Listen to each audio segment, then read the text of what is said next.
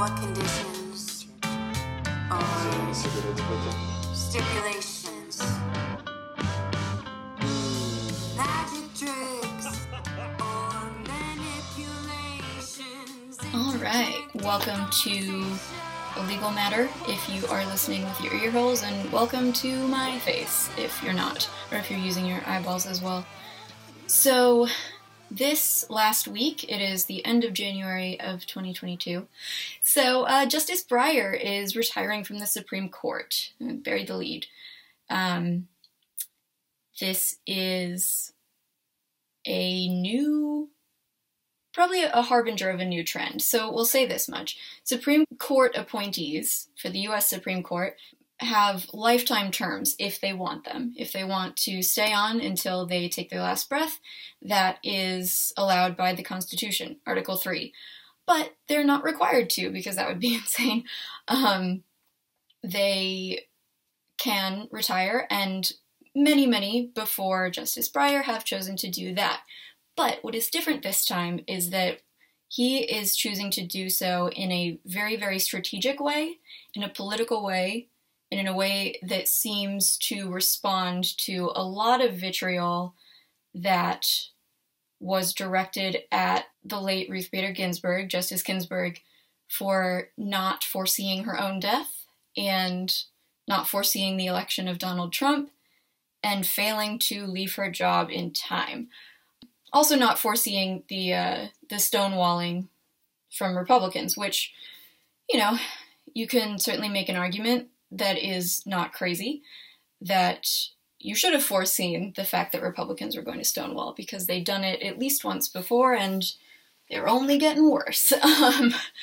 But hindsight is 2020, and I don't know if I'm ready to expect all my jurists and leaders to assume the worst of all of us. I don't know. It's tricky. Suffice to say, I think a lot of that vitriol is misplaced, and we'll get to that, but be that as it may, it is there, and it certainly is something that Justice Stephen Breyer knows about. He's hip to that noise, and it seems very likely that dictated, in part at least, his decision to step down. He is in his 80s, which these days especially, it is uncommon for Supreme Court justices to be on that older end. We'll get to that as well.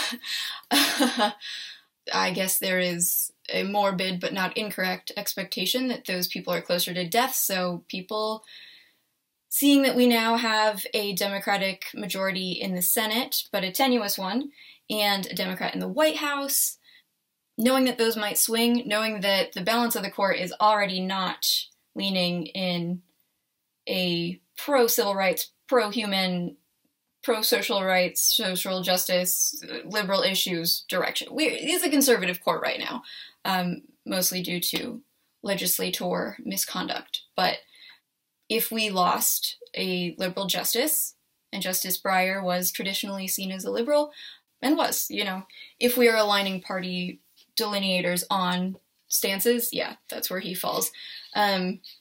We only have three of them. So we already, those of us on the left of the aisle, are in a losing position as of, really, this composition came about only within recent years. It used to be probably the opposite. Certainly more will they, won't they, middle of the road type jurists, which makes more sense for the Supreme Court in any other era but the literal current one. As the branches of government go, the judicial branch, and especially the U.S. Supreme Court, tends to be one of the more consistent, one of the more self-modulated, educated, respectful institutions. And that obviously is not due to a perfect depoliticization, even at its best, but it's, I think, a credit to the effort to keep politics out of the Supreme Court, and a mission written into the Constitution to do the same. So, again, obviously, always relative. When you get politics involved in the other branches, which have to appoint and approve, respectively, with the executive and legislative, there's going to be politics. And when you're dealing with rulings on issues that are at least inextricably linked to political issues, law and policy are like this. That's why I talk about both. So there's always going to be an undercurrent of politics. You cannot remove that. But I think for many years, or for many periods within our nation's history, the court did a relatively good job, as institutions are concerned, of being a more measured, less risky, an institution you could count on, and that did, consider human beings and also consider the import of their decisions. And part of that is because they were not beholden to an electorate. There is a real concern and pull on officials who have to consider re-election and have to consider the folks who hired them in a different way. The risk of not having that in something like the Supreme Court is you got to have a lot of integrity, and you got to be really smart, really considerate, bright, measured human beings if you are going to hold a role like that. So the selection process in and of itself, which is the inherently political part, becomes key. Because who are we picking? Why are we picking them? Why are we not picking the ones that we don't pick? Et cetera, et cetera. So that will get us into our saga. The way that I'm going to frame this, there's certainly a trackable change with the nomination by President Ronald Reagan, appointed Robert Bork to the Supreme Court in 1987. And you may have heard the name Robert Bork before. I would certainly encourage you to look him up if you're listening to this, because he looks like more fun a character than his record will suggest. You'll see, but he's a kooky looking guy. But his nomination was controversial from the beginning, and so we'll go through that. You may have heard his name used as a verb, because it is one now.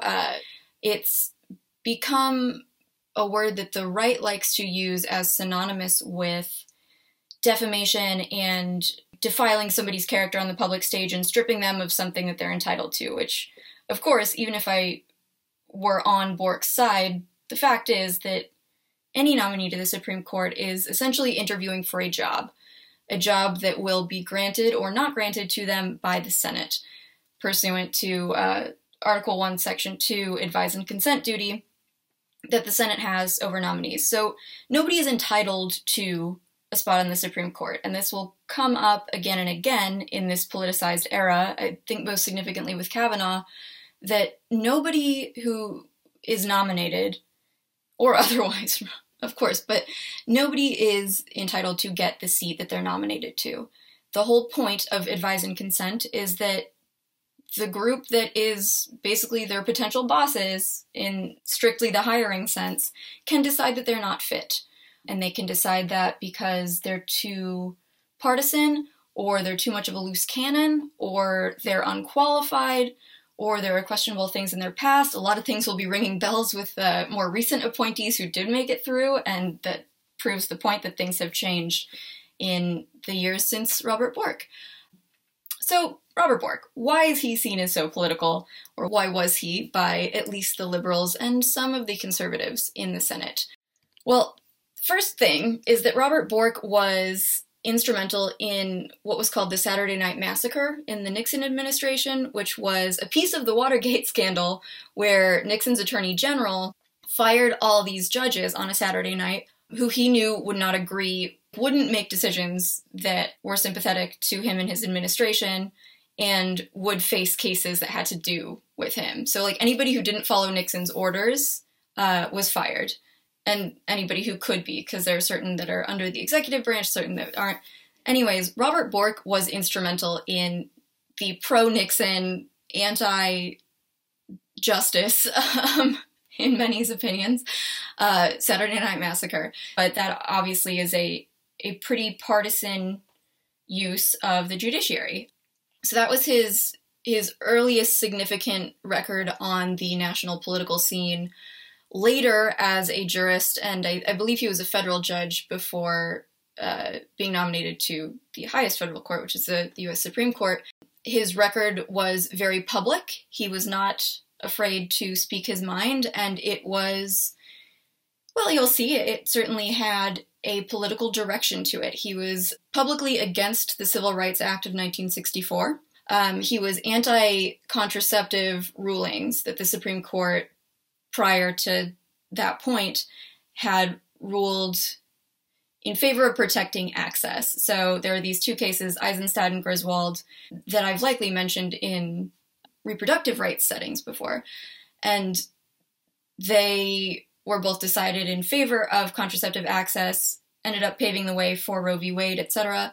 And Bork was openly, aggressively critical of those rulings. And his reasoning for that was that there is no right to privacy in the Constitution. And that's really what a lot of those cases hinge on. Not to go too far down that tangent, because you can watch and listen to some more in-depth nonsense on that I definitely have covered in the past. But the inherent right to privacy that is recognized in the Constitution and acknowledged in those holdings is what a lot of it hinges on. So there is no, like, amendment that says there's a right to privacy, but as they put it in the Griswold case, which is one of the two contraceptive cases that Bork criticized, there are these kind of penumbras, which is shadows, umbrellas, that are created by the rights guaranteed in other amendments that definitely guarantee, under that breadth, the right to privacy, which would be a very amorphous thing to protect anyways, which explains why, you know, they don't put the right to breathe and the right to poop in peace in the Constitution. There's a lot of stuff that they don't expressly say, because if you list everything, this is a real Federalist, anti-Federalist dispute back in the day, but if you list everything, you're guaranteed to miss a few, and the very exclusion of them in your all-inclusive list will be proof that they're not supposed to be included, and they didn't want that. So they didn't enumerate everything, but what we do have, piecing together the other amendments, is a really, really convincing, if not dispositive, case for the protection of the right to privacy being intended within the Constitution as guaranteed to our citizens. You have the First Amendment right to assemble and express yourself. You have the third, protection against having to quarter soldiers in your home. The fourth, against search and seizure, which is privacy of person and property without good cause. You can't be traipsing into somebody's bedroom or, you know, stripping them down. These are a lot of related things to healthcare and intimate choices regarding sexual activity, etc. The Fifth Amendment's right against self-incrimination. And then you have the Ninth Amendment, which is kind of this catch-all amendment, which essentially says something very similar to what I said about the enumeration, non-enumeration, why we shouldn't list everything, which is that you should not construe any of the existing amendments to deny any other rights that have not been listed. So it's this catch-all for any rights that haven't been listed, but should be protected and intuitively would be protected. So if that doesn't cover privacy, especially with the other values that are covered in the other amendments, it's got to mean nothing, because what would it cover? The Ninth Amendment would mean nothing. So that was the reasoning for the right to privacy, which is worth this little Bork-related tangent, because Robert Bork said he wasn't convinced. He said there is no right to privacy in the Constitution, and on top of that, we don't like the substantive protection for women's health, reproductive freedom for men and women, in addition to not liking the civil rights protections of the 1964 bill, etc., etc. He's an awesome guy. Not only is he super political, but he's a real douche. He also, if you're familiar with this school of thought called original intent, we'll put that in heavy, heavy quotation marks, he was its originator, which is kind of funny, right? Like, note the timing, that we are talking about a legal scholar, so to speak, in the mid-20th century. But suffice to say, of original intent, there is no evidence that the founders wanted their intent used as an instrument for permanent interpretation of the documents. It's quite unreliable in terms of what sources you refer to and what that would mean on technologies and realities and attitudes that are so far from colonial America. I will refer to my dear dead dad for a summary of the school of thought, which again derived with Robert Bork in the mid-20th century. Constitutional interpretation justified by certain preferences of its enactors is variously labeled original intent, original understanding or original meaning, depending, in part, on the optimism, credulity, or political preference of the observer. It's not a reliable tool, and it really is just as political in its cherry-picking of sources, to use original intent. So now you know Robert Bork. He's nominated by Reagan to fill a vacancy on the Supreme Court in 1987, and this, at the time, was way too political. It was an unprecedented move, and it caused an uproar. He ended up losing by the largest loss margin in history, and I think that still is true. He lost 58 to 42, so 58 voted against him, 42 voted for. So obviously you have some people crossing over the political line there too, which is impressive. It's telling when you look at the politicization of nominees today and whether that is enough to sway folks across the aisle or cause an uproar. So even though Bork didn't make it onto the Supreme Court, and ultimately everybody, or the majority of the senators and thus influenced by the American public, enough of them were on the same page that regardless of what party you're touting, this is too much for the Supreme Court. That, compared to how politicized current era nominees have been, and how disinclined people have been to cross against their party to vote against that piece is telling. So we didn't have a Justice Bork on the Supreme Court, which I tend to think is a good thing. But of course, the right did not go easy into that good night, and Bork's name became a rallying cry, and a synonym for defamed and fallen leaders. I don't know, but because how can you even say defamed when they literally are just citing his own writings and things that he has openly claimed as his views? It's not like he was hiding the fact that he was against the Civil Rights Act. He had written about it publicly as a legal scholar. So I'm not really sure where defamation came from in that argument, but that is what they say. Even though that nomination failed, it certainly acted as the first turning point, the first brick in the wall, to mix my metaphors.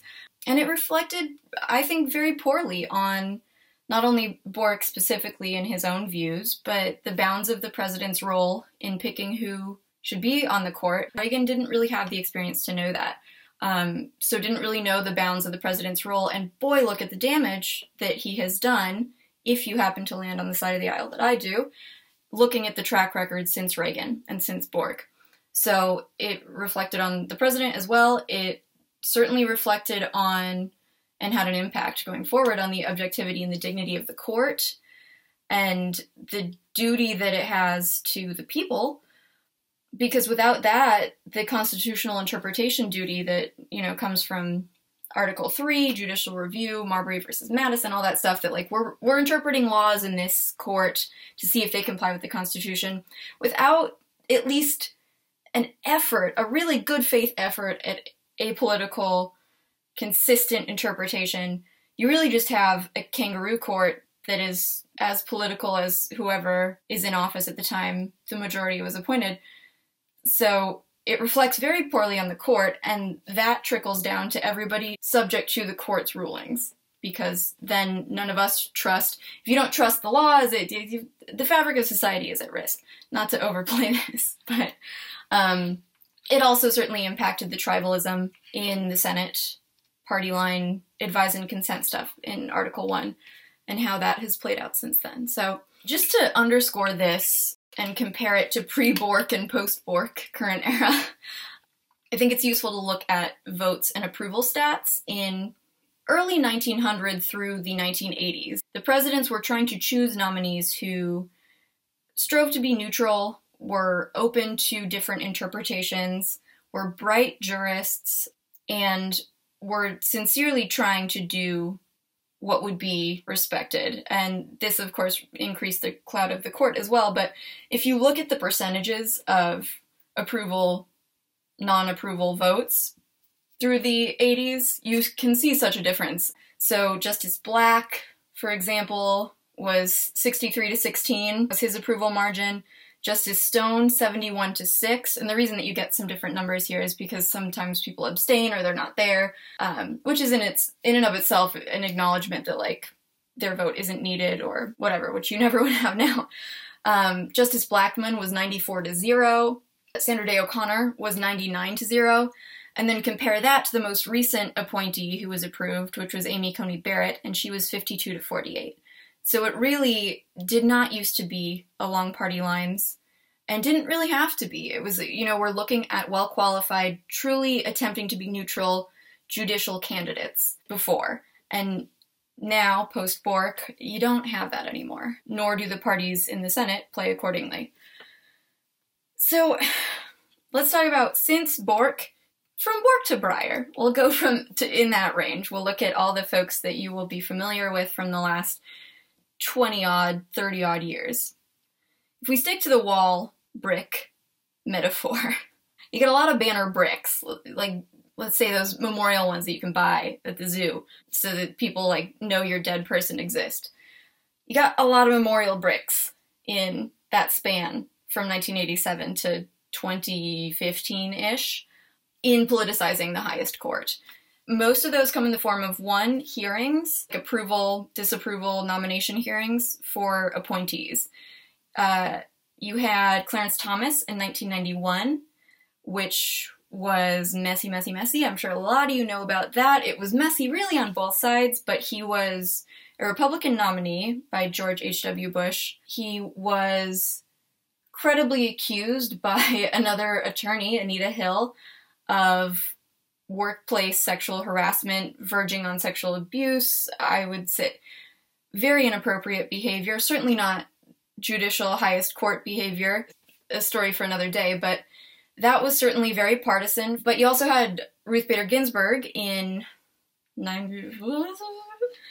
I forget. But I think her nomination hearing is such an interesting one because it's like a snapshot of mid-shift, because on the one hand, she was approved 96-3. That is pre-Bork level, like, both sides recognize that this is a qualified person, that she is really bright, she's best of the best, she's trying her best to stay neutral and judicial all the time, which is also telling in terms of the reputation that she got later on. Because, I mean, you would think that this was a firebrand asshole with some sort of agenda, but at the time, people pretty universally recognized that she was a qualified and neutral person to hold a position.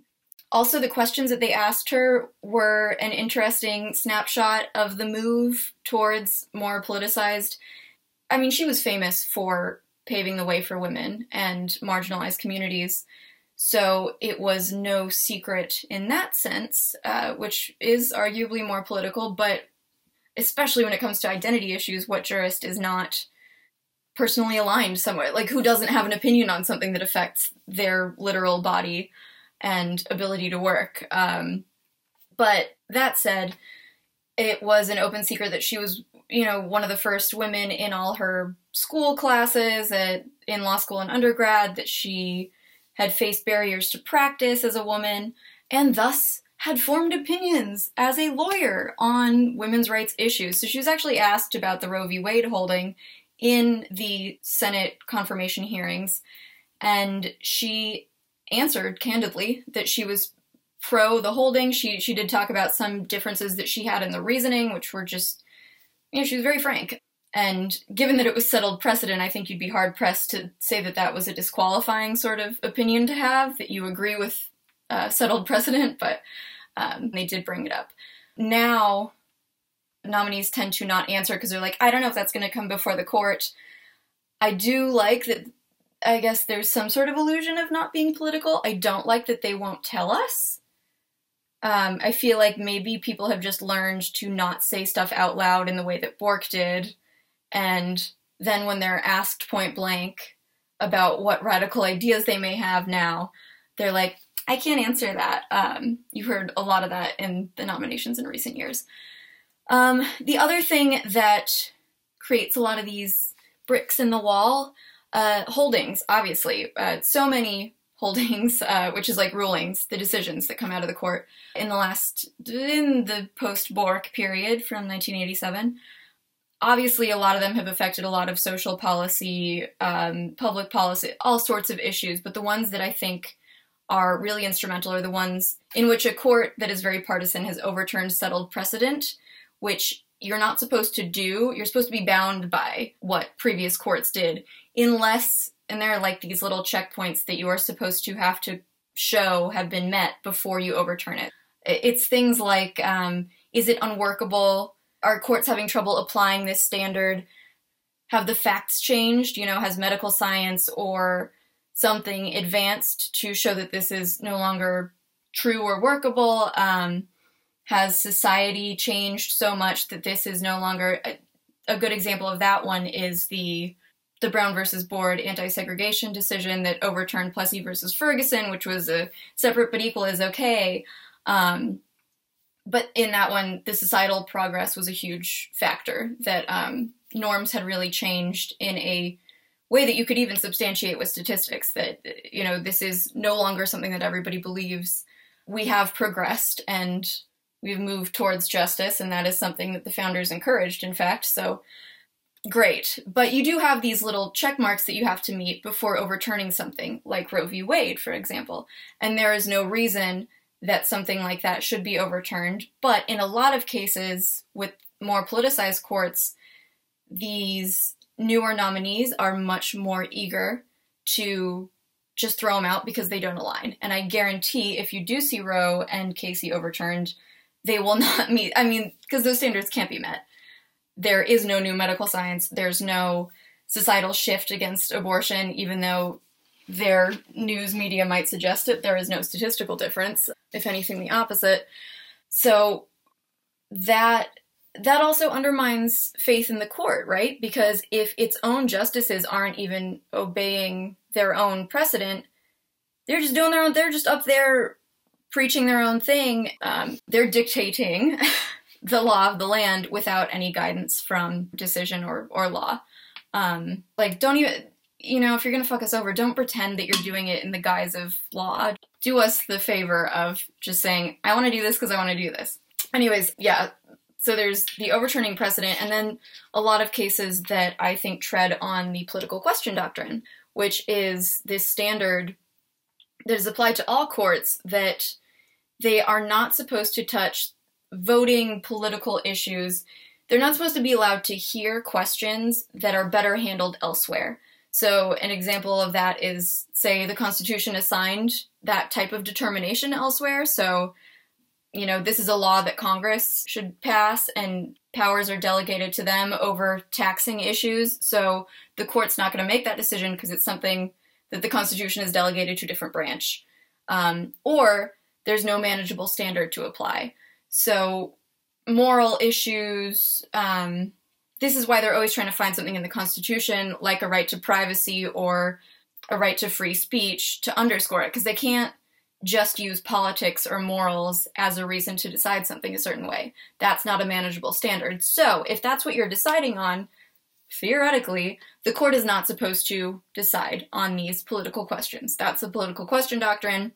There are many cases in the last 20, 30 years that very compellingly would cross that line. The first clearest example I would say is Bush v. Gore, in which the court willingly decided a presidential election against the popular vote, no less. That's pretty clearly a political issue. Obviously, there was more to it than that, but still. Citizens United about campaign contributions and corporations being people, that was a very twisted way of saying the Constitution supports what we politically want to do. There was Shelby County overturning the Voting Rights Act, a couple gerrymandering cases like Whitford, but a lot of those things that impact voting, impact political issues, and impact whether the court wades into these battlefields. Again, mixing my metaphors. A lot of those have come up more recently, as they inevitably will, when you put political advocates' less modulated minds on what is supposed to be a neutral judicial body that is bound by precedent. So now let's get into most recent memory, AD, CE, end of Obama to Trump to now years. And my big gripes, that's my most professional way of saying it, my gripes with how it has been framed, even on the left, over the last 5 years or so. So let's pull it all back together to what we're talking about, which is Justice Breyer stepping down and why he has made that choice and why it's a somewhat unique one and a further marker of a kind of new era. So we're looking at the current court composition, right? And frankly, the other branches, the executive and the legislative branches too. And we have a 6-3 conservative court based on a lot of tempestuous, brave new world decisions. When Scalia died in the Obama administration, the court was erring liberal, and it was a totally different landscape. So in that period, obviously, a lot of somethings have shifted, and suddenly we're looking at a conservative court, which will not change with Breyer stepping down. He was in the minority. It was him, Kagan, and Sotomayor. On the liberal side, Roberts sometimes will cross the line. Gorsuch and Kavanaugh occasionally will for oftentimes non-social issues where their religion doesn't get in the way. Bottom of the Maslow's hierarchy sort of issues, they don't really flip too much. I've seen a lot, what I'm sure a lot of you have seen a lot, I mean, Breyer himself obviously is not unaware of this type of thing, is blame on RBG, on Justice Ruth Bader Ginsburg, for dying. Essentially, yes, I'm distilling it to an oversimplified version, but it's because there's no merit to blaming her. I've seen oftentimes straight white men, not always straight, not always white, but liberal, with so much vitriol for her not making the choice to retire while Obama was still in office because she died 2 months before the election, and thus we got a 6-3 court rather than a 5-4 court. But even without my personal feelings, that is certainly oversimplified. And to place blame on her alone, even in a vacuum, is not quite right. And boy, have we stripped this banner jurist of her legacy in doing so, which isn't my primary concern, but hot damn, holy fuck. It's so much more disappointing from the left, and we do eat our own so frequently. So if we can at least reduce the cannibalism to cases where it's like really morally merited, that would be great. So let's look at the justices and the turnover that we've had in that period of time. Merrick Garland, which was the first what the fuck. Maybe first what the fuck in a nomination post Robert Bork, but this time it was a nominee from the other side. So Merrick Garland, the artist formerly known as nominee, currently known as Attorney General, which is awesome as a concept after he was stripped of a hearing. Not even a vote, not even a seat, because you're not entitled to the seat, but a hearing, which is a constitutional duty borne by the Senate, led at the time by Mitch McConnell. So at the time, Obama was president. It was the beginning of 2016, February 2016, so early in that year, and Antonin Scalia died in his sleep relatively unexpectedly, which does happen. I mean, it happens to 50-somethings, it happens to 80-somethings, it happens to a lot of people. We had a Democratic president, but he was a lame duck president, which means that essentially he is fettered by the opposite party being in the legislative branch. So the majority Republican Senate, they're scared. They clearly were very scared because at the time it was I think it was a 5-4 court liberal.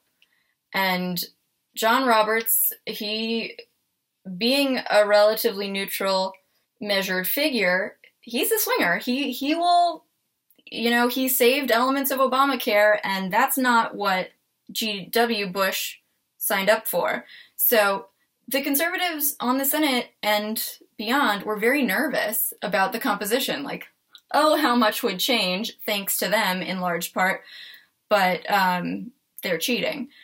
It's so different if you look at, this is less than 10 years ago. With that fear in mind, Article 2 power to the president to appoint a nominee. Obama did so. He was the sitting president. He had roughly a year left as the sitting president, if you think about January as being the inauguration of the next. So he had about a year left in office, and he appointed Merrick Garland to the vacancy. Merrick Garland had a solid record, certainly nothing as partisan as Bork, for example. Good record as a jurist, really nothing to raise alarm bells at, but McConnell just, no.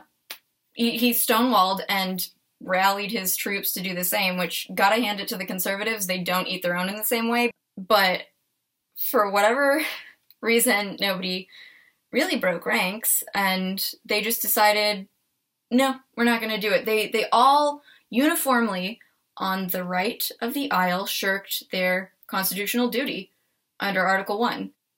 It's a violation of the Constitution, I don't know. And we just kind of, the fault that I would lay on the left is that we all collectively, if you're looking at the Senate, if you're looking at the electorate, I don't really know what I wish people had done, but we really didn't do anything.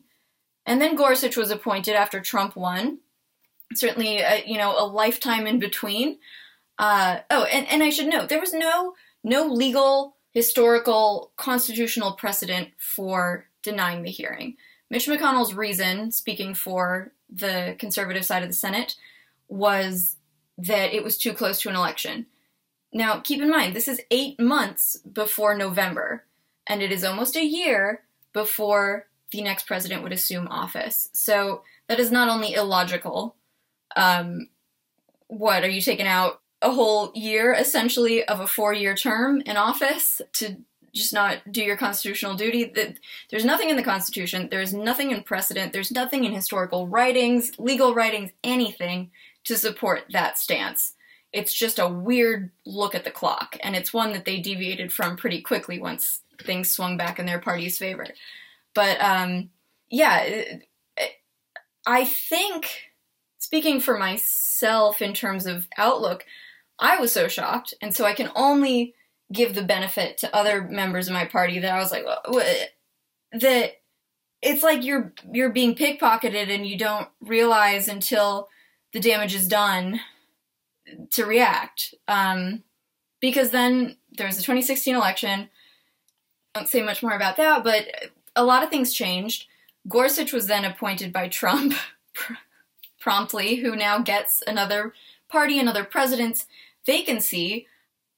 So Gorsuch himself is the first one who I think of as being not duly appointed, because it's kind of like how China will appoint a Dalai Lama, even though it's not the one chosen in Tibet, and they have annexed Tibet, but they're just gonna like pretend that we're playing by the same rules under the same system. And we're like, no, this is the Dalai Lama, for Tibet.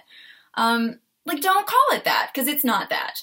So Gorsuch is the first one who I have a real question about, and this says nothing of his character or his jurisprudential history.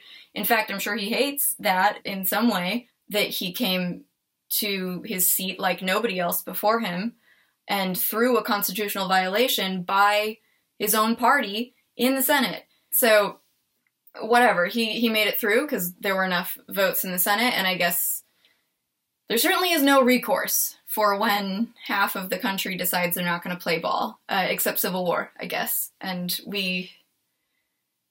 I guess we kind of thought it was a one-off. Just like so many times since, we've been like, oh, that's nuts. Well, we've made it this far as a country. I mean, again, hindsight is 2020. Nobody expects speedy escalation to an insurrection just because Trump was the worst. Like, I thought nothing positive of him, but I never would have expected it went the way it would, But it is important to remember that this is the first unjust element of the current court composition. And when you look at how swiftly everything has shifted, it's worth keeping in mind.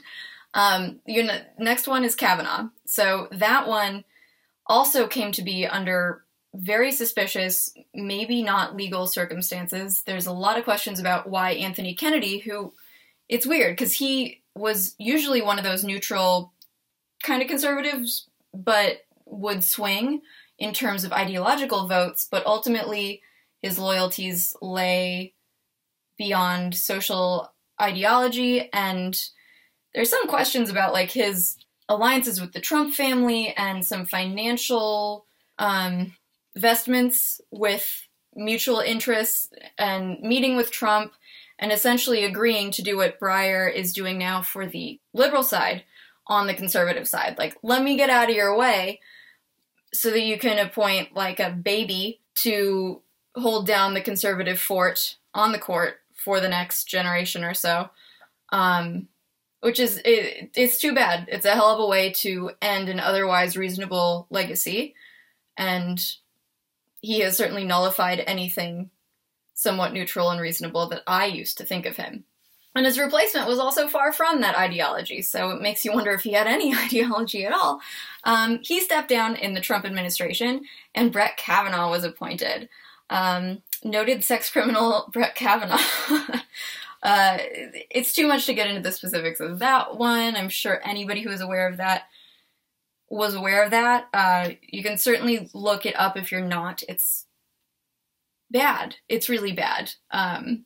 It smacks of the Anita Hill sort of thing. Awesome that we've come so far, and we would be remiss not to shout out the original sex criminal on the bench still, Clarence Thomas.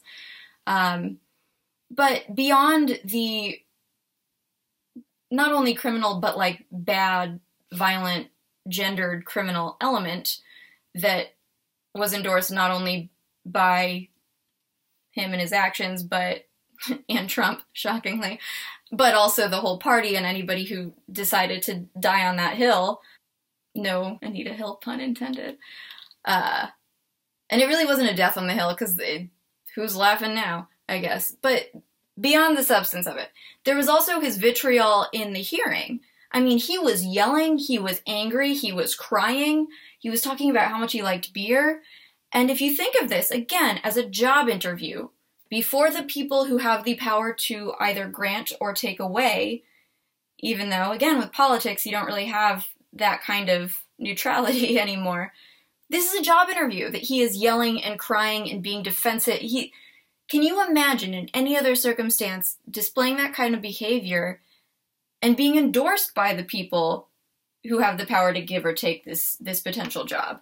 I mean, people were talking about freedom of speech and all this due process nonsense. This is the process, and the outcome potential of the process is that they don't give you the job that you're interviewing for. They did. So, shout out to Susan Collins and Lisa Murkowski and Jeff Flake of Arizona, who tended to be the more reasonable, professedly reasonable, and their voting records relatively more willing to pander to the liberal votes in their districts, whatever. They all voted for Brett Kavanaugh. There are also some questions now about the FBI investigation, because this also was a very rushed hearing. I think McConnell and his ilk and his party are very nervous about anything happening before they work their witchcraft. Oh, that's too kind. In any case, they pushed the hearing through very quickly. The FBI, did not have great adequate time to investigate the claims, the very serious claims from multiple women. I mean, we only heard from one in testimony, but it was not an isolated incident. All of them credible. Hers, certainly, Christine Blasey Ford, certainly credible. But the FBI did not have great amount of time to look into it. Also did not interview the victims, and that was their own choice. When senators asked them to do their job and assist in the investigation, they told the senators that they did not have the authority to do so, even though they've done so in the past. There's also a question, relatedly, about whether the Trump administration pressured them as an executive agency, which is what the FBI technically is. So they're always torn. I mean, James Comey was also FBI related, right? So you've got the, are we loyal to the executive? Are we loyal to reason and our jobs and the people? There is that dichotomy there, and there are some credible questions about who they went with in this case, and there was plausible deniability because the hearing did happen so fast. You know, Republicans, I keep saying conservative, liberal. Republicans had control of the Senate, so they got to schedule everything. There really was no check on that process, so they didn't have time and they were influenced, there wasn't a great investigation into Kavanaugh. But even with what we had, which was not nothing, he scooted his way in there. It's working out at Tubin's. Then, of course, and this is still a raw nerve, especially in how Ginsburg has been treated in the wake of her death, the gall. Amy Coney Barrett is the most recent appointee, and the timing of everything there. So Ruth Bader Ginsburg died late September, less than 2 months prior to the election, the 2020 election. So if we're going by the arguments made by Mitch McConnell and his little cronies not 5 years earlier, we're not having a hearing. 8 months was not enough time. Then 1 and change, certainly not enough time, right? Well, no. Shockingly, they've changed their tune. It's almost like they're not bound to morality or consistency or anything but what they want, which is always in the interest of the public good. So they pushed that hearing through as well. Also, that was whatever the opposite of a lame duck is. We had a Republican president and a Republican majority, which is terrifying, and we might face it again if we don't stop eating each other.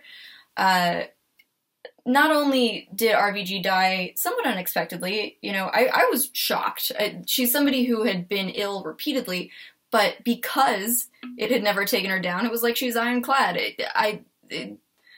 Obviously not immortal, but holy fuck. You think somebody almost can, will death away when they have that sort of strength, and for the fallout to be what it was, what a disservice on either side if you have respect for the office. And remember, this is somebody who was appointed 96 to 4 or something, so not a partisan nominee, but boy has she been tarnished. Her dying wish also, if we have any scrap of humanity left, was for the next president elected duly in virtually the next month's election to appoint her successor, which doesn't even guarantee a party. It's just next president, which could have been Trump. So she wasn't even being partisan in that request, but we're just going to throw that out the window. Because even McConnell didn't have faith, I guess, that Trump was going to win. Let's push Amy Coney Barrett through, traitor to her gender. And, oh God, to call her ACB just makes me want to vomit, because it's just such a snub. It's such a fucking smear. The hearings and final vote were all done a month later, which also undercuts the whole, 8 months isn't enough for the process. You got it done when you wanted to get it done. And less than 2 weeks before the presidential election, which kind of weighs in both ways. In that case, I actually, even if you take parties away from it, I could see the we don't have enough time, despite no precedent, argument holding some water. She was approved 52 to 48, so compare that to some of the pre-Bork approval votes. Extremely partisan, 11th hour questions about who's going to vote what way. I would refer anybody who is interested, and even those who are on the fence about being interested, to the Exceedingly Persuasive episode 34, where we go into RBG's record and really what she did, because I think, I'm going to cut against myself by not delineating everything here and going through the list, but people don't know and or have forgotten what she did, not only for women in a huge, huge way. We couldn't hold credit cards, we couldn't go to law school, we couldn't,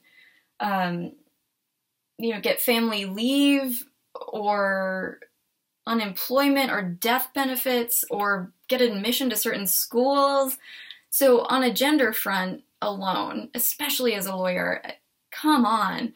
But also, racial equity, voting rights, healthcare access, prison reform, everything that people care about, LGBTQIA shit, she is on the front lines aggressively, even when it's dissents that she's writing that will be used, hopefully, if morality ever wins, but in the way that sometimes, future courts, once shit has gone in the arc of moral justice, can refer to and be like, actually, this was good legal reasoning, and she found a way to support it in a sustainable way, in a way that's like baby steps but strong scaffolding. So please listen to Exceedingly Persuasive's episode 34 after her death that goes through. She's an amazing person, and these Twitter talking heads don't know and don't care, because I won't even give them the credit of knowing what they're talking about, but they're certainly dismissive of somebody who paved the way for a marginalized group, if not many. And I don't think people would have talked about Thurgood Marshall in the same way if he had died prematurely, had the gall to die in a way that was inconvenient. And it certainly was. I mean, it sucks, I guess. It sucks that my dad died early. I don't blame him for it. You should have waited. You should have squeezed harder. And in that vein, let's talk about the top 10 oldest justices, because age is a tricky thing. I do understand that a lot of people's familiarity with old people, especially old people in politics, is not lending a favorable view. I get that. It's not without merit. But I urge you, especially when you're thinking about the court in its best form, which has existed, and has gotten us to a very solid foundation on a lot of rights. Because if the court is saying that it's in the Constitution, it's really hard to take it away. A new senator can't fuck with that. If we have a good court. But, so try to reframe it, at least for ideal, best case scenario, but achievable court circumstances, as if it's like the nicest, most level, well-lived old person that you know. So if you have a grandma that you're close to, or, a wise old person who you see at the party, somebody who really has done what they're supposed to with their time here, and has thus become somebody with the most time to evolve. That's what we're looking at. Otherwise it's certainly ageist, for one thing.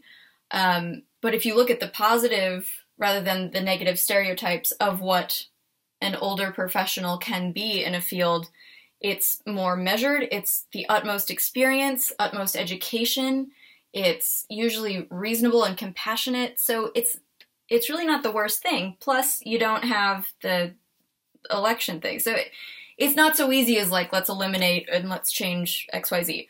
But in the top 10 oldest justices of all time, you have Thurgood Marshall, first black justice, and RBG. You also have Oliver Wendell Holmes, who was a foundational legal scholar. He's like the most cited in jurisprudence. He was very pro-free speech, pro-economic regulation in a very pivotal period. He changed the direction of legal protections for people. Justice Brennan, no relation, unless you want to think there is one, unless you want to give me a job, who was very pro-press freedom, anti-death penalty, pro-choice, was a huge, a towering figure on the court who made a lot of difference. Justice Blackmun, who was a Republican appointed by Nixon, so expected to give that kind of legacy, but flipped while he was on the court and ended up writing the decision in Roe v. Wade. So that should give you an example of what the best old justices are in practice. So temper the push to have people retire and see the possibility, and even if that means it never happens again, it should at least change the retrospective arguments about RBG and her ilk, that maybe there shouldn't necessarily be an obligation to step down as a rule. Now, in this current climate, I don't know, because nobody knows, because what the hell, but there have been a lot of other bias questions in the last, in that interim period between late Obama to now. There was the whole thing about the Federalist Society, which is an openly conservative, lobbying group that would give Trump a list of approved appointees as a partisan group, and that has never happened. That's openly political.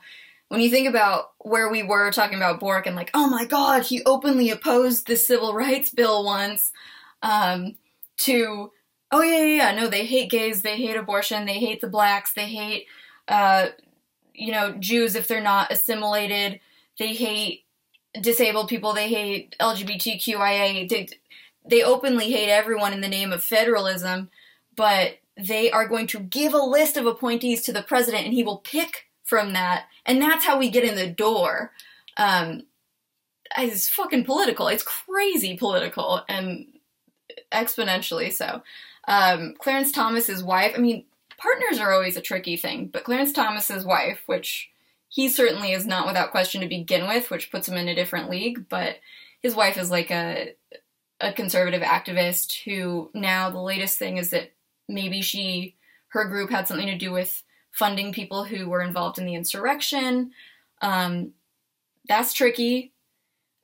Nobody's their brother's keeper, so to speak, but yikes, that's influence for sure. Like, he's pillow talk, baby. I don't know. Plus, he sucks already, so damn. And then the fact that we're really airing younger with the nominees, that a lot of them are in their 40s now, which is a long stint. I mean, the court we were looking at now, unless something crazy happens and we start challenging things like Gorsuch, and taking sex criminals off the bench, which doesn't really sound crazy in a vacuum, but it would take a lot. Barring that, this will be the court for my adult life. They're just crazy and scary and will change a lot. But, so those are the other things that have shifted drastically and quickly. Before we move totally off of RBG, just quick summary. We expected her in this logic to foresee her death, foresee Trump's election, which none of us did.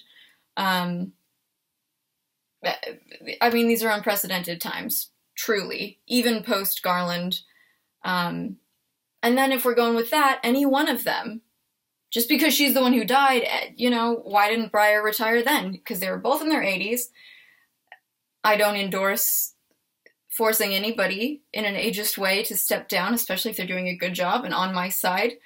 But why didn't he face the same pressure post-death just because she was the one who actually did die?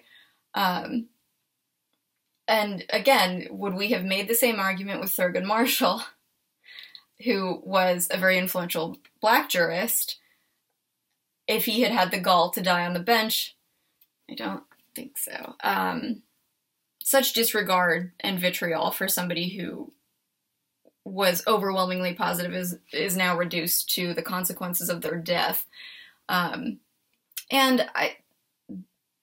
It bears mentioning that those who are making the argument the loudest are a lot of bullying type male liberals. It's the exact stereotype of Bernie bros. They are often not people who are well versed in the law or impacted by the progress that she did make. And certainly not eager to point the gun anywhere else, which draws a question about sexism even inherent in the fact of the criticism. Okay, so Breyer.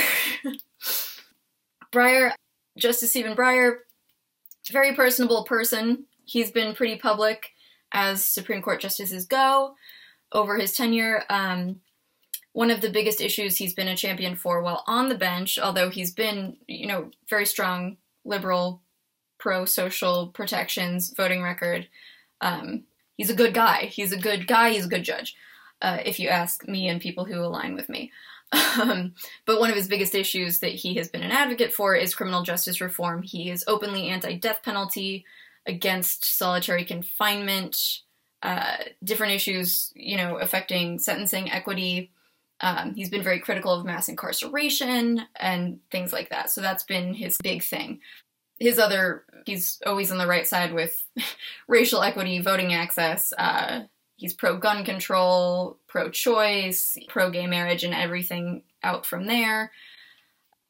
The tactic, coming home to the current is I might die, I guess, because I'm 80-something, and acknowledging the polarity and uncertainty that we have seen in action enough to deny its existence now. He's doing this squarely in the middle of the presidential term, and while the Senate majority is Democratic, and that is certainly very tenuous, I have been very disappointed by Kyrsten Sinema and Joe Manchin, but Kyrsten Sinema is my home state, so obviously it ain't over till it's over. God damn it. What's next? There are a couple potential nominees who've been floated. I don't know enough about any of them independently, so I'll wait till we know who it actually is to go in depth, but we do know that it will be a Black woman. It'd be really cool if it was Anita Hill, but it won't be. It'd be so cool. Oh my god, can you imagine? And they have renewed their promise since the decision by Breyer to step down that it will be a Black woman on the court, which is awesome. I mean, that's I'm not mad that he's stepping down because there is a great positive that comes from it, but this whole conversation is about lending some insight before we get off the topic, an insight that's due on how we're framing this conversation, and let's really place blame where it should be if we're going to look at this track record and moving forward. Regardless, the appointee will not, even if everything goes right and they're approved, it won't change the composition of the court ideologically, unfortunately, but it should solidify it. I don't know, maybe they'll appoint like a 20-year-old. I don't know how Biden's going to deal with it age-wise, but it seems like they're more going by qualification, which is awesome, but it may be obsolete because Republicans are half of representation and they suck. I'm just on a soapbox. I'm very tired. Very tired. Are you tired? I don't know. I don't know what this means for the future. That's my last section is like, what's next? We'll have a vote, God willing. There's the conversation that really I don't want to, about the filibuster and court expansion. Quick summary. The only way that we change this very polarized, very questionably appointed, strong conservative majority is if we expand the court, which would require, if you've heard this train of thing, it would require a removal of the filibuster because as it is now, any person in the Senate, even if the votes are there, can block voting to change that by just like soapboxing it. And they will. So that is basically fettering the majority from making change. And those pivoting liberal senators like Kyrsten Sinema have been openly opposed to getting rid of the filibuster, which is a relatively new thing anyway. So like we know we can function without it. But it does make you question their liberal chops because they're preventing this positive change from happening. But that's why the two issues have been connected, and that would be the next step. FDR expanded the court. I don't tend to like messing with the fabric of things unless it's absolutely necessary because it makes shit too easy and it just takes being on the wrong side of a cataclysmic society for that to get fucked up again. But I do think that this, look at where we are. I'm not saying play dirty, but I'm saying play rough if we need to, and we need to. Stay tuned. Also, I make shirts now, and I have a website, and hit me up on there. It's mkzjoybrennan.com. And I am at mkzjoybrennan on all the stuff. I think I'm going to start making TikToks, so if you're... help me out, guys. I don't know how to do this, but I'm going to try starting to do it. So talk to me if you have ideas or advice. And be good, be safe, be happy, as I say to my cats.